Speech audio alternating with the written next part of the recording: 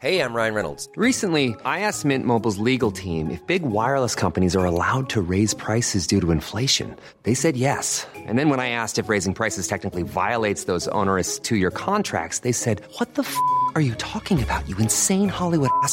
So to recap, we're cutting the price of Mint Unlimited from $30 a month to just $15 a month. Give it a try at mintmobile.com/switch. $45 up front for 3 months plus taxes and fees. Promo rate for new customers for limited time. Unlimited more than 40 gigabytes per month. Slows full terms at mintmobile.com. Since 2013, Bombas has donated over 100 million socks, underwear, and T-shirts to those facing homelessness. If we counted those on air, this ad would last over 1,157 days. But if we counted the time it takes to make a donation possible, it would take just a few clicks. Because every time you make a purchase, Bombas donates an item to someone who needs it. Go to bombas.com/ACAST and use code ACAST for 20% off your first purchase. That's bombas.com/ACAST, code ACAST.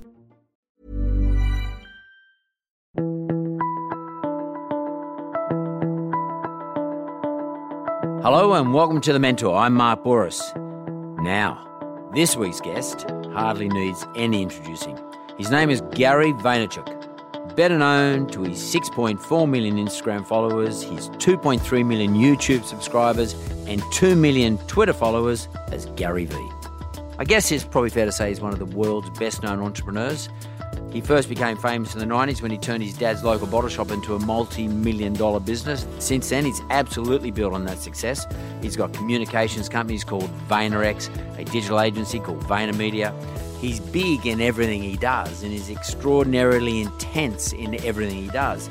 And today, what I want to find out from him is what drives that intensity. Where'd it come from? Was it his mum and dad? Was it his immigration to the United States from Belarus? In the Soviet? Was it growing up in the Soviet? Was it growing up in America? Where does all this stuff come from? You're going to find this guy has a high intensity, a high intellect. He's a very generous guy with his ideas and his thoughts and his views. It's a ripper. So let's get into it. Gary V, welcome to The Mentor. Thank you for having me. Gary's in the house. Pretty cool. Yes. It's very cool for me. Let me Thank tell you. I'm a big fan of yours, man. Thank you so much. So, what we like to do for our audience, at least, is that our audience loves to know a little bit about the person. I mean, you know, you're a public figure. Everybody probably follows you on Instagram and all the various other places that you put out your material, but probably don't get that much time to hear really about the Gary V story. Who is Gary Vaynerchuk? Like, I'd like to know. Tell me. It's a very classic immigrant story, you know, of a boy that's born in a deeply communist country like the Soviet Union, coming to America, which is a very capitalist country, in the late 70s. Unfortunately, there was not a very good economy at the time when we came, so these golden streets that my parents were promised were even worse than they were in Russia, so much so that some fun stories have popped up recently in my family of like even debating to go back. Serious? Yeah, which was kind of interesting even for me. So, you know, it was a lot of struggle, you know. I always tell a lot of my friends that I'm far more similar to their grandfather than I am to them because I was born in the old country, because I came over, because I worked all the time, because there was no entitlement. School was kind of almost weirdly secondary in a lot of ways. School in America or school in school in America. Yeah. You know, I wasn't a good student, and you know, for a lot of second and third generations, school is the big play. But for a lot of first generations, you're just trying to put food on the table. And that's what my parents did. But I was so intertwined with them because I was born in the old world. And it was a very entrepreneurial story. By the time I was 6 or 7 years old, I was selling lemonade. I was shoveling snow. I was washing cars. I was selling flowers. It was... But what drove it? Like, why? DNA. There's nothing else. You didn't have to put food on your own table? I did not. No. It was just more fun for me than playing. It was more fun for me when snow would hit the ground to go in the garage, grab a shovel, and ring people's doorbells and say, I will shovel your driveway for $5, than it was to build a snowman or sledding or throw snowballs at each other. Was it a game? It continues to be a game. Yeah. So even then, it was a game then. 100%. Work was a game. Yes. And an enjoyable game. I think one of the reasons I'm successful and one of the things I try to push a lot of people to think about is, can you love your process? You know, if you're in this, and entrepreneurship is cool now, Yeah. If you're in this, Too cool. too cool. That's exactly right. If you're in this to flex on Instagram, you're going to lose. Yeah. And I was doing it when it was in the 80s and 90s in America. Entrepreneurship wasn't a thing. That was actually, in this country, people thought it was something bad. And in America Like, too. you're a bad dude. If you're an entrepreneur, Risk. you're actually a loser Yeah. living off of mommy and daddy. Yeah, It yeah, was, you're exactly right. And you and I know this. A lot of the kids don't know. Yeah. Now, it's like being a rapper or an athlete. Yeah. It's incredible for me to watch what's transformed over 30 years. But I was willing to do it because it's all I could do. I listen to athletes, actors and actresses, singers, artists, and in their documentaries, inevitably, they're like, well, I just couldn't do anything else. And as an entrepreneur, that's how I think. So do you think, there's a lot of hard luck stories that I hear around the world, and like Mike Tyson's a good example. Yes. Like he had nothing, Yep. and he used sport as his way out. Yes. Do you think entrepreneurship is a way out? I think Back then. I think it is for some. I do. I don't think it was for me. I didn't feel desperate. I didn't grow up in an environment that scared me. But did you have choices? I did have choices, Yeah. to be frank. I did. I could have decided to be a good student. I just loved it. I love it now.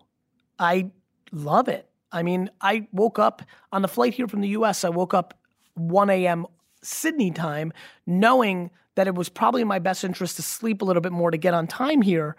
But I was so happy that I woke up because I couldn't wait to go on eBay and look up the value of sports cards, because in the last month, and really over the last year, but in the last month, I've gotten white hot on the theory that sports cards are about to make a comeback, and I want to buy up as many soccer and basketball cards as I can because I think they're going to go up a bunch.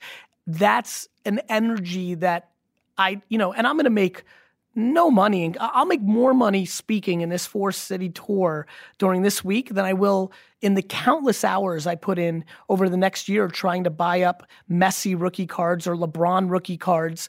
But the action of the game, was I right? Did I see something that nobody else saw? I'm far more proud that I saw social media, Facebook, Twitter, those things, than the money I made by making those bets. Can I ask you something? I mean, like, you're an intense dude. Okay? Yes. You are. And that's cool. I'm similar, but in a different way. And a lot of people don't like it, okay? But I can just see you talking about just like the cards now. Yeah. What is it in the fabric of Gary Vaynerchuk's life? You were going to say it's in your DNA, but what is it that in your social development that actually was formed all the layers to get you to be so intense? Because you can't be good at what you do unless you're intense. You got to love it, get it, Yeah. but you got to be intense. I think intensely. I think being on your own, like not having the luxury, which I think is a disadvantage, of an over-coddling nature. What does that mean, being on your own? As soon as I was 4, 5, 6 years old, I'm outside playing by myself. No brothers and sisters? I did, but they were 3 years younger and 11 Yeah. years younger. So at first it's me. And so no brothers and sisters. A mother that grew up in the Soviet Union where the framework was go outside and play. The 80s when you could still do that in America. So crossing the street, playing in the woods. I mean, there's 15-year-olds that are being watched by their parents more than I was watched when I was 5. That fucking kills me. Of course it kills you because you know exactly the vulnerability. Yeah. We're growing, we're living in a time where everyone's a zoo animal. They don't know how to live in society because parents are such helicopters and 8th place trophies, and nobody's allowed to lose, nobody's allowed to I saw cry. that on Instagram, 10th place Saw that? ribbon. I saw that today. So for me, I think what's in my fabric is having to scrap. I'm from the dirt. I had no choice. Yeah. I fight, Yeah. And does that build your intensity, though? of course. And does that ever wear out? Not for me. No? I'm empathetic that it might be too much for others. I respect that. Yeah, I yeah. understand that. Yeah. I just also can't live my life based on other people's judgment. But is mum or dad energetic like that? In different ways, yes, but neither come across in the way that I do. I think I'm a pretty interesting blend of the two. I'm much more of a showman and high energy than my father, but I'm deeply competitive and the work ethic. My mom is not a showman either, but her side of the family is, especially the men. So, no, I'm different than both my parents, but obviously because it's so easy for me to read, I understand the pieces of the puzzle that I got from both of them to how this happened. Are they proud of you? Oh, immensely. And that. How important is that to you? Oh, unbelievably.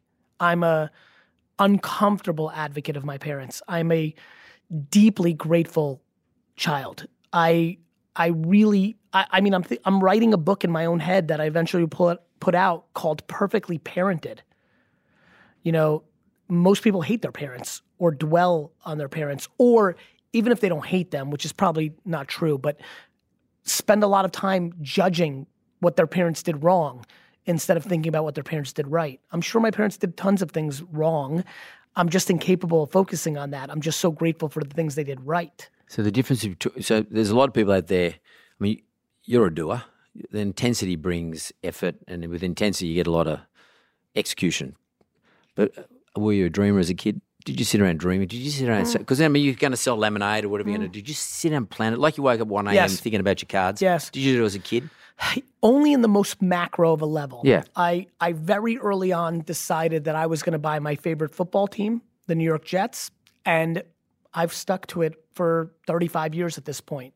So yes, I would say I dreamt about that. I dreamt about making a mark in the wine business and building one of the large retail companies in America. I did that. I thought about disrupting the ad world in a way that they couldn't see coming. Putting the final pieces on that right now. So I dream currently of leaving an incredible legacy and having thousands of people show up to my funeral because of the value I provided with no ask in return. So yeah, I dream, but I'm too grounded in practicality to be a talker. I would be embarrassed to talk and not execute. I almost put things out to put the pressure on making sure I execute so that nobody could ever play a clip, because I record everything, of you talked a big game but you couldn't do it. Now, I'm fine, unbelievably fine with not achieving my goals. I'm not fine with not trying to. You got to have a crack. A good hard crack. Like a real fucking crack. Yeah, totally. You know what I mean? Yeah. Like one of the best cracks. Yeah. Like that I can feel. Yeah. I love losing, believe it or not, because that means I deserved it. Yeah. But I love the way you delivered that sentence. It excited me. A real crack, an all-time crack. Yeah. Last breath, fuck it. I did everything. I went as hard as I could. There's nothing left. There's nothing left. I wish there was a couple more years because I'd still be cracking at 100. But if this is it, I don't want to regret. And you have to be careful because a lot of times one part of your life you may leave no regret. I spend a lot of time trying to be thoughtful of not being a man of the world at the expense of my own children. You see that a lot. I read a lot of obituaries. I watch a lot of famous or people of notoriety pass and the world mourns, but their kids have very subtle, interesting, dad was awesome to the world. We wish we had a little, I read it. Yeah. I read it because I inherently understand it and I want to hedge against it because I want to find the right balance. I'm aware of it. But yes, that's how I see it. Like a lot of people, like you get them all the time. And they are dreamers. I mean, I've seen you interview some of the people at some of your talks. And God love them. They get up there and they want you to solve a problem for them. They ask you a question and they're looking for an answer. And I see these dreamers. I mean, what do you say to them about balancing the difference between dreaming and execution? I mean, how do people work out? Because you've got to dream hard a lot, and then you've got to stop. And you've got to start executing hard a lot. Then you've got to go back to dream, because your life can't be just about executing. It's got to be about dreaming. That's right. But it can't be just be about dreaming. You have to strategize and execute. Without people saying you change your mind all the time. First of all, I think changing your mind all the time is the core strength of a human being. People say to me, I say, I'm just reassessing what I'm doing. My dad used to get so mad at me. You just said a week ago that we were going to sell rosé. I'm like, I changed my mind. Customers came in. I didn't like the way it felt. I changed my mind. Yeah. I think changing your mind is a huge strength. It's funny. I was about to answer, and we brought up the change of mind. I think it's the same thing. I think a lot of people don't fire people, don't change their mind because they're greatly insecure. This is an enormous game of insecurity. Why do people dream and not do? They're insecure. They inherently don't think they can do it. The system makes us a bit that way too. I don't know about America, but in this country here, our regulatory environment, Yes. it sort of enhances this insecurity, which puts you in a position where you can't fire somebody. Yeah, fuck that. Yeah, mate. Yeah, I got some of my guys here. We know how it works in my job. I'm a lot more educated in the UK version, and I'm aware that the Australian version's closer to that. That is some fucking horseshit. Yeah. And is the great vulnerability to anything that eliminates merit is bad. Yeah. If somebody sucks and you can't fire them, the whole thing's broken. Yeah, totally. What the hell are we doing here? Well, I mean, I battle with it all the time. It kills me. And like I even did a TV show here about where I actually had to say, you're fired. And it's not very Australian to do that because it's considered uncool to fire somebody. But in my business, I'm sorry, I just can't put up with something that doesn't work. More importantly, it leads to entitlement, and entitlement is poison. Yeah. 100%.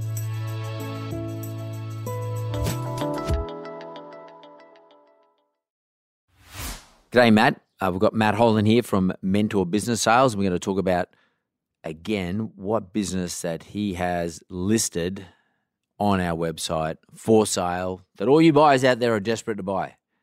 What do you got, mate? Hi, Mark. Something a little different I've chosen this week. It's what we'll call it is a holistic health and fitness business. Now, what the hell is a holistic health and fitness business? All right. So, look, what's his product? His product is essentially in the footwear industry, but it's footwear with a difference. So it's all about sports, and it's with a difference. And I can't say too much because I'm going to give the business name away. It's well known. Right, okay. So, but has he been in for a while? Has he been around for a while? Absolutely, over 20-odd years. Look, and he's just looking for a bit of a sea change. He actually took the business over about 12, 14 years ago. So the business has been going quite some time. Hard business to run if he's not there, or how's that going to work? Absolutely not. No, he's got a good manager in place. And look, that's the best thing about it. If you want to keep the manager in place there, you can still earn over the 200,000 mark. If you want to get in there and do it yourself, he's earning about 300,000. Wow. Must be a good manager. Yeah, well, absolutely. It's systemized, it's process driven. He's got a great name out there, and he's only asking 350,000. So you've got a business that recovers. Pay 350, get 200. You can get 200 back in your first year if you keep the manager on. If the manager doesn't stay on, then you can sort of recover your money in 1 year. That's a pretty good deal. How do they get to find out more about this business? How do they contact you, Matt? Tell us how they do it. Absolutely. The best way is to go to mentor.business. You can search on the website there, just search fitness business in the search field and get in touch with us. And if you've got anything you want to sell, like if you're a vendor, you want to reach a goal, like cash out, retire, or you want to bring in a partner, then you go and contact Matt Holland, and he's at mentor.business. And if you want to buy a business, we've got heaps of them for sale. So come and have a look. Hopefully we can fit you up just like this business is going to fit everyone's feet up when they go running. Thanks, Matt. Good to talk to you, mate. Thanks, Mark. We got a beauty here. This is Gary Vaynerchuk, and we're back with him. Like, it's not often you get someone of international renown to come onto the show. Us Australians were really appreciative of this, and we just had a chat about what sort of drove Gary. Gary, look, one thing I want to talk about some practical stuff now because we've got a lot of listeners who are desperate to emulate people like you. They actually, people actually love you. I mean, I talk to them. I've been talking to a lot of people since you're going to come on the show. Everybody just raps, and I've been following what's going on at the three states you're talking about on the NAC, National Achievers Convention, and I've been watching all the videos. Everyone's saying great stuff, but where do you advise people to say, look, this is just not about me having followers and people loving me? I mean, that's important. But what do you say to people? How do you actually turn it into a business? Otherwise, you're just wasting their time. So I think there's a lot of ways to do it. So, it's really funny. You and I are super aligned with this, which is at the end of the day, things have to become practical. Yeah. And during the break, I was saying, you don't pay your bills with followers. And I believe that. I'm also a very interesting messenger when it comes to this because unlike many of my contemporaries that kind of look like me, one of the core reasons everybody loves me is I don't actually extract value out of my audience. Now, a couple things. There is nothing wrong with extracting value out of your audience. This is the free world.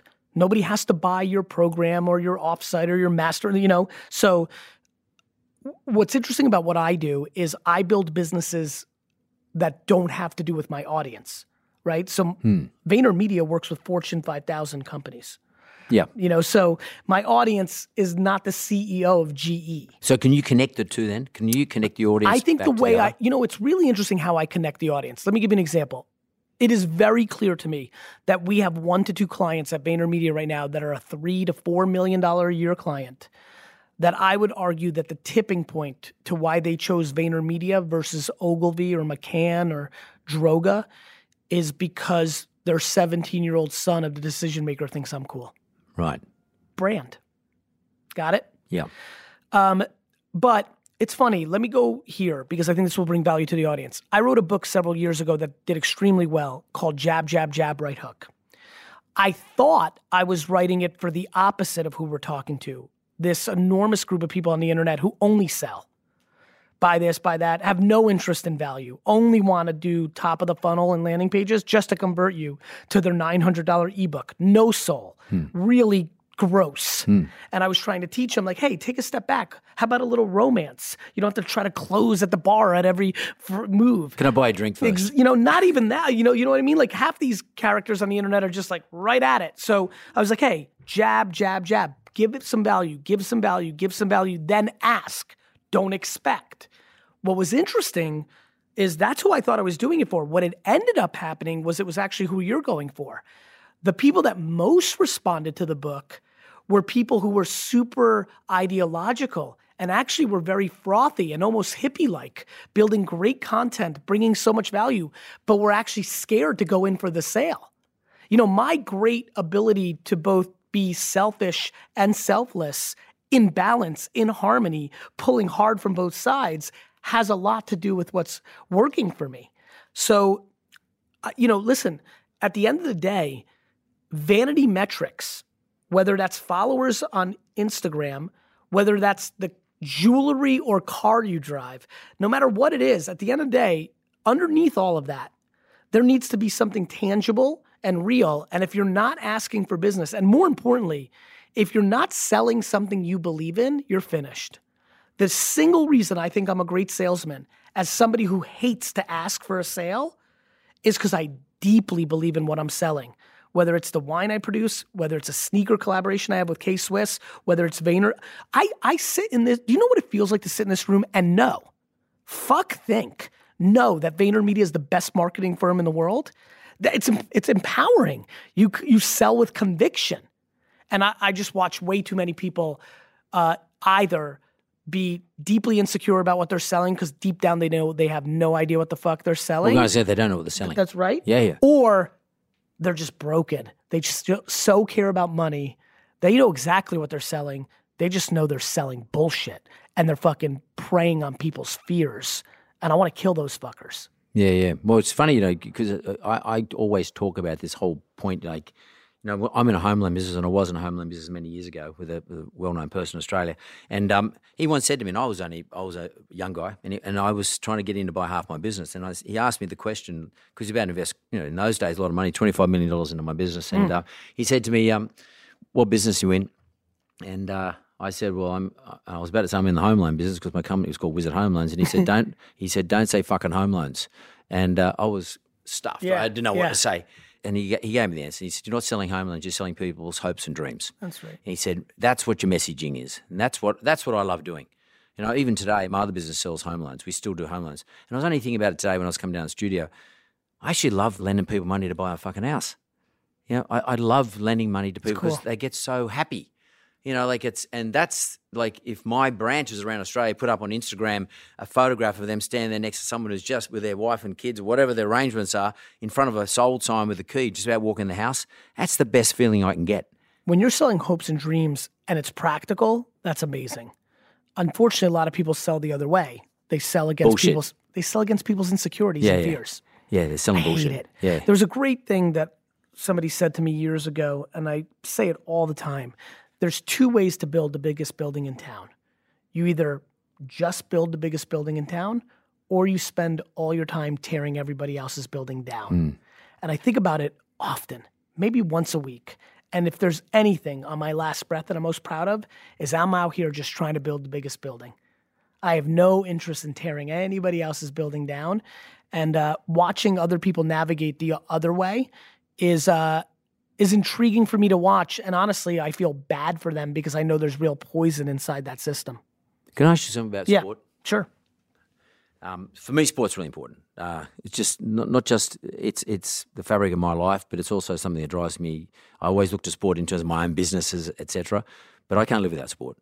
And I've seen some YouTube stuff for you getting involved in sport and training with a lot of people you know, like they look like they might be baseballers or footballers over there. How important is sport to you? What's it do for your life? Well, first of all, the reason I love sports is there's no hiding. It's why I love boxing. And you brought up Mike Tyson earlier. Man, I like boxing. There's just no hiding, you know? Yep, I do know. And so I love, you know what I hate about business? There's a lot of hiding. Yeah. You put entrepreneur on your bio on Instagram Yeah. and everyone thinks you are one. Yeah. You know, and so sport's important to me because I love when it goes to 0-0, somebody won and somebody lost. I think both of us already reacted in this podcast around the thought of like 8th place trophies or not that. So that's important to me. Physically, I love to compete. You know, like if you said, let's run to the door right now, you'd be stunned what I would do. Like I'd throw whatever it takes. I love the merit of the game. As far as physical fitness, about 5 to 6 years ago, I took it very seriously after not taking it seriously most of my life. And it's been a great addition, especially soft tissue work. My back I hurt during the liquor store days. It's been very important, but it doesn't release stress. I'm always fascinated by people that work out or run or do sports where they speak about the mental stress relief. For some reason, I don't have that. But what I love is the merit. God, I wish everything in life was sports because it's just so cool. You can't cheat. You know, people can talk about steroids and enhancement drugs, fine. But it's a really pure reality, and I love that. But does it form part of your routine though? Like, I mean, everyone will say, well, what does Gary Vee do when he gets up in the morning? But like, what's your routine? In terms of sport? I mean, I work out every day. I go to the gym.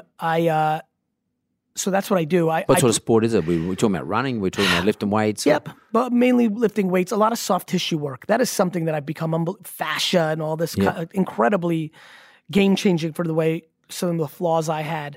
I play basketball, though, you know, I'm at 43, it's starting to get to a place where I'm a little worried about knees and ankles and things of that nature. I play a little tennis. I don't do as much competitive sport as I'd probably like to, but it is something I think a lot about of how to interject it a little bit more into my world. But do you think it's as an entrepreneur, as somebody who's sort of running their own business, and you know, like there is a lot of shit you have to do with it. For me, it's like meditative. That's my hour. Well, that's where I was going with this earlier. I don't get that. You don't get that? No. Are you still thinking about work then when you're training? No, but maybe. What I would say is not always. Maybe you're not trying fucking hard enough. Come on, you might have to come and do a session with me after this, dude. I think you appreciate this. I'm fucking doing everything hard. Yeah, I get it. It's funny. I'm going to answer it this way. And I've been thinking a lot about it for the last 4 years as meditation has grown in popularity, which is great because I love seeing people find balance in the tactic. I would argue that I'm meditating at all times. Well, that's cool then. And I don't know what exactly I'm saying right now, but intuitively, man, I feel super great. Like I'm almost having a conversation with myself while I'm having one with you.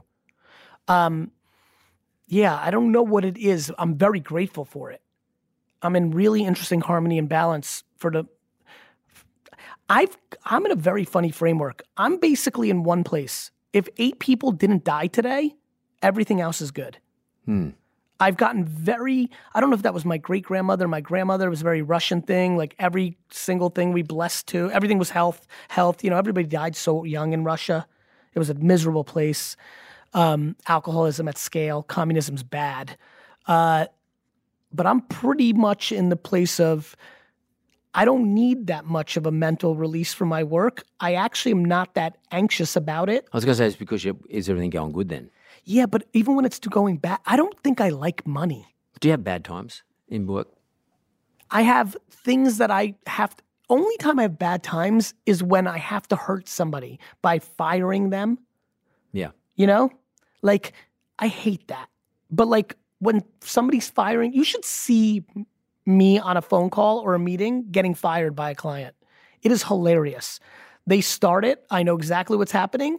And I basically bail them out within 5 seconds. Fucking hurry up with it. Tell me. But in a sweet way. Full accountability. Yeah. Don't worry about, like. I'm out of here. Yeah. I need the 18 minutes back. How do you fire someone then in your environment? What do you say to them? This has been the great. How many chances do you give them? I give them too many. Yeah. I would argue for as much as I hate entitlement, I'm very good at creating it within my workforce, but I've gotten a lot better. I really needed the lesson of this last company. Somewhere around year 6 of VaynerMedia, I looked around and said, oh, fuck. Everything I despise, I've created. I've over-coddled this organization. I've put too much on my shoulders. And my deep anger and dislike for conflict has created entitlement. And I had to go through a recourse, and the entitled kids weren't ready for it. And it was painful. Radical candor is not something that came natural to me. I'd rather stun you by firing you and giving you a great severance than giving you critical feedback along the way. It was just my framework, and it's something I've had to work on. I'm a much stronger operator today. Today, I had a couple conversations last month that I just can't believe I'm the one having them. I'm being so transparent. I'm not over-coddling it. I'm not sugarcoating it. And it's super unnatural for me. I do not like micro-conflict. I'm a tough guy on video and the stage, but when it comes to one-on-one, I'm a honey over vinegar guy. But I've had to get better, and I want to be better. And so the conversations have become far more transparent, a lot. One thing that I struggle with is feedback from other managers, because I think they're incentivized to undermine their own direct reports. So I'm quite cynical to senior management giving me feedback on people underneath them. So the reason people get a lot of chances is because I don't make the mistake that most people do, which is blindly take the word of their direct report as an indicator, because I actually think they have more to lose and sometimes suppress the people underneath them. Because the big question I get asked all the time, how do you deal with this? So are you saying to me then you go to the individual who you go past the direct report, the boss, the manager, and you go to the individual and go and suss it out for yourself? Not only do I do that, I follow everybody on social media. I read Slack. I'm doing a lot of recon to make sure I have a clear picture, because I think most people's vulnerability at scale is they blindly take the information from the most senior person who inherently has more to lose, and I think leads to bad behavior. Because and in your environment, for me, I will not cop it, but the upward management. So in other words, you're my boss, I'm managing you on your expectations of me. I mean, it gets a little fluffy there. So I have to, not necessarily that, yeah, but not blind belief that the manager said this person sucks. I'm like, yeah, let's see about that. What I'm shitty about, actually, I'll tell you right now why I'm really fucking pissed off, is we have to finish. And I don't mind telling you that, but I know you're on a tight schedule. So I'm going to ask you, this is a really important question to me. When Gary Vaynerchuk retires or goes off into the sunset and goes and lives, next door to Richard Branson, what do you want to be remembered for? That I gave more than I took. I really want to be remembered for that. It's interesting, when I watch you, I see you are very generous actually at a massive speed when you speak on YouTube and various other places. And I think it's actually, I was actually curious, is that generosity? Is that you wanting to give more than you take or more than you receive? And do you think that you've achieved that so far? If you stop today? I think so. I think that the thing that alpha winners like you that are very close to me and know a lot of details are surprised by is how much I'm not driven by the thing that I share many things with many of you, but I just am not in it for the things that I thought I was in it as a kid. What ended up happening was being a millionaire or a billionaire. I'm just not in it for the money. I'll take it. I want it. I want to buy the jets. But fuck, I would much rather be known who I am versus others. I could easily get the jets. If I could switch to being a more selfish individual, I don't know if anybody can extract more value out of humans than me. It's just I got very lucky, in my opinion, that is not my framework, and I enjoy the admiration versus the extra zero in my bank account. Well, for me, that's really refreshing. I love that answer. That's fantastic. And I have to say to the people listening to the show, when Gary walked in, I expected an Anthony Robbins moment with lots of noise, and he came in very humble, and he introduced himself to everybody in the cast here, everybody.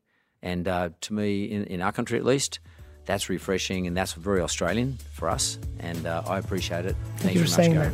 Thank you so much for saying it. Real pleasure.